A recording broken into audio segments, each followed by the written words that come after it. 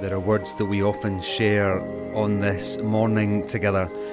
The words, "He is risen," and quite often the response to those words from the congregation would be, "He is risen indeed." Three simple words, "He is risen," three words which convey the hope for every heart throughout all of time. When we stop and reflect on that, we see that every word in that simple phrase has equal weight. Every word, "He is risen." The word "He" has weight because of who He is. The word "is" has weight because it is definitive. It leaves no room for question. And then the word "risen" because the impossible has been made possible. The grave has been overcome, and the gate to eternal life, the door to eternal life, and the way to eternal life has been revealed.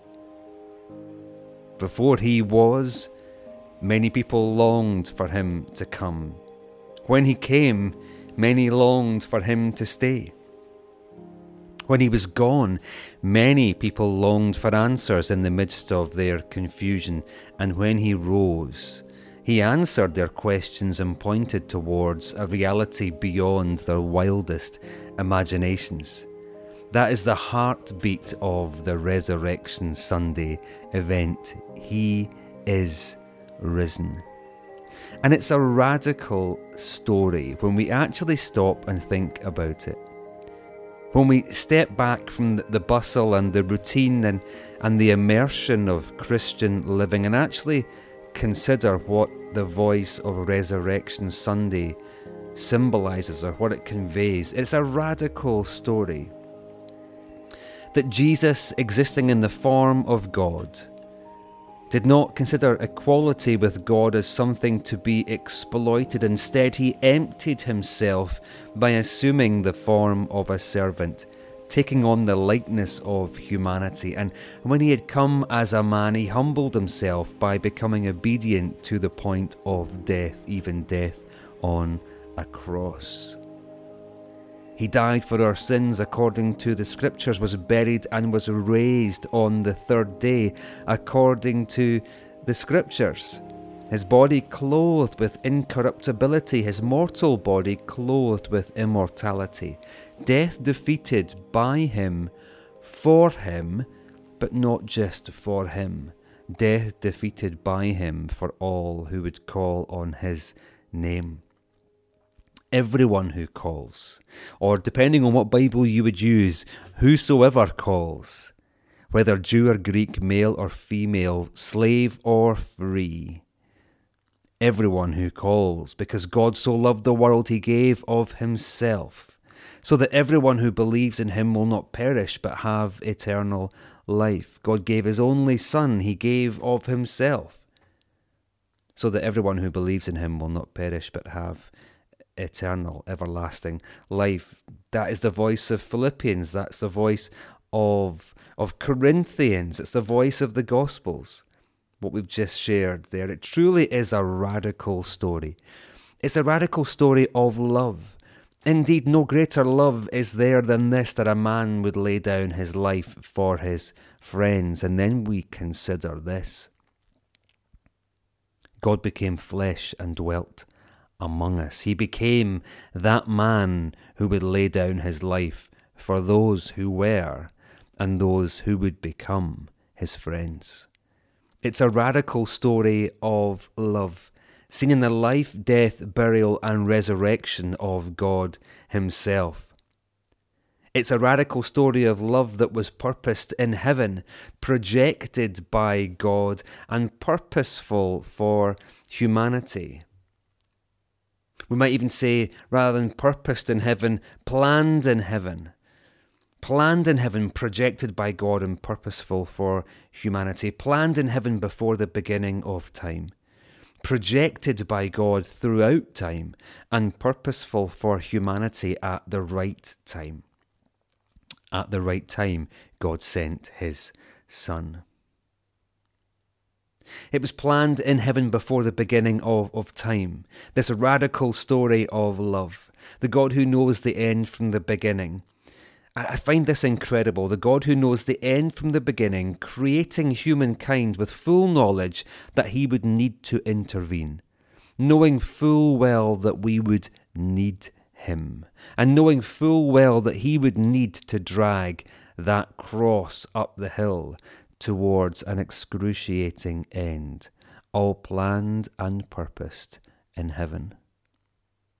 Then projected by God throughout time, in the prophetic words and in established patterns of worship. If we look through the Old Testament, we see the voice of God's story and God's promise repeated time and time again. One great example we nudged to last week, hinted towards Deuteronomy chapter 18. The God of heaven spoke to Moses saying, I will raise up for them, that is God's people, a prophet like you, that is Moses. I will put my words in this prophet's mouth, and he will tell them everything I command him. I will hold accountable whoever does not listen to my words that he speaks in my name. That is pointing towards the coming Messiah. And then we have the words of the New Testament gospel, that encounter with John the Baptist, behold the Lamb of God, that points to the Passover Lamb of Exodus chapter 12. That little Passover lamb whose shed blood protected those who were obedient to God's instruction from the coming judgment of God in that moment in Egypt. Those who were obedient to God's instruction to get the shed blood of the lamb and to paint the doorpost with that blood. They were protected from the coming of God's judgment. And the story of God's protection from his own hand of judgment retold with every Passover meal from then onwards, generation after generation, all projecting forward to the perfect Lamb whose shed blood offers protection for all who trust in his name. Planned in heaven, projected by God, and purposeful for humanity. We know John chapter 1 so well, don't we? We've read that so often over the past few years. It tells us that the true light that gives light to everyone was coming into the world. He was in the world, and the world was created through him, and yet the world did not recognize him. He came to his own, and his own people did not receive him. But to all who did receive him, he gave them the right to be children of God, to those who believe in his name. We mentioned before, at the right time God sent his Son, at the right time, atoning for the sin of humanity and offering humanity the opportunity to be restored to righteousness before the God of heaven. Resurrection morning is the culmination of a radical story of love. And the beautiful truth of this radical story is that it hasn't changed over thousands of years. It's the story that still today beckons us to come. All who are thirsty, come and drink. Come, all who are weary, and find your rest. And because of the reality of this resurrection morning, we aren't left with any misconceptions that these offers to come and to drink, to come and to rest, to come and to be forgiven, restored and made new, these offers aren't simply the teachings of a wise and loving man. They aren't simply the teachings of one amongst many. The resurrection confirms what the disciples had suspected, that they are indeed the teachings and truths of the one who was with God in the beginning, the Word who became flesh and dwelt among us, the one who is himself God and is now, because of the resurrection, sitting at the Father's side in glory. It's a radical story of love. It's a story that has been told and retold because of its significance. And because the one who purposed it and projected it is so significant. This Easter resurrection message of the God who died that we might die to the world, and the God who was raised himself to new life, that we too may be raised to new life in his kingdom. This truly is the greatest and most far-reaching story ever told. You know, great stories are written to be read. And the best stories will challenge us to think deeply.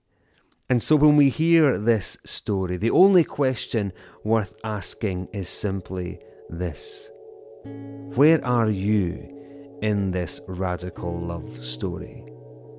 Are you with the risen King or not?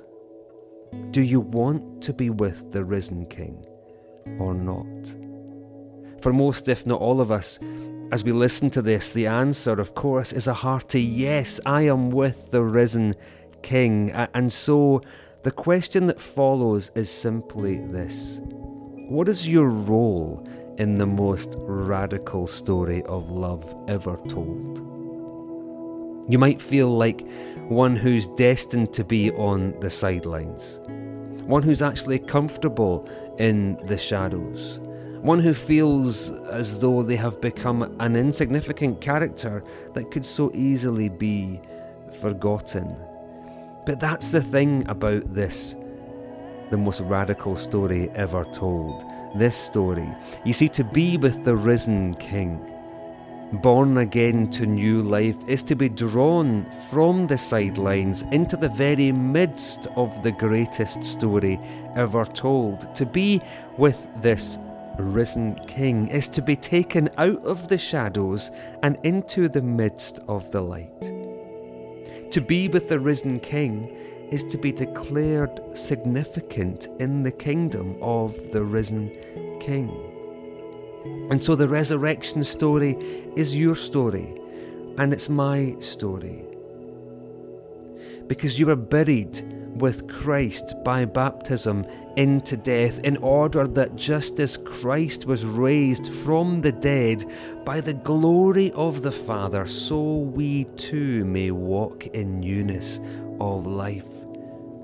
For if we've been united with him in the likeness of his death, we will certainly also be in the likeness of his resurrection. He is risen. 3 simple words. Every one of those words having equal significance. He, because of who he is because it's definitive, with no room for question or no room for doubt, and risen because of something impossible happening, because he is the God of the impossible. Who is he to you? Who is he to you? Lord and Saviour, risen Redeemer and friend. Thanks be to God for his plans and purposes that give us what we didn't deserve and cannot earn, all because we call upon the name of the Lord. He paid the ultimate price that we might live. So let's live in the power of the risen King this day and forevermore. Amen.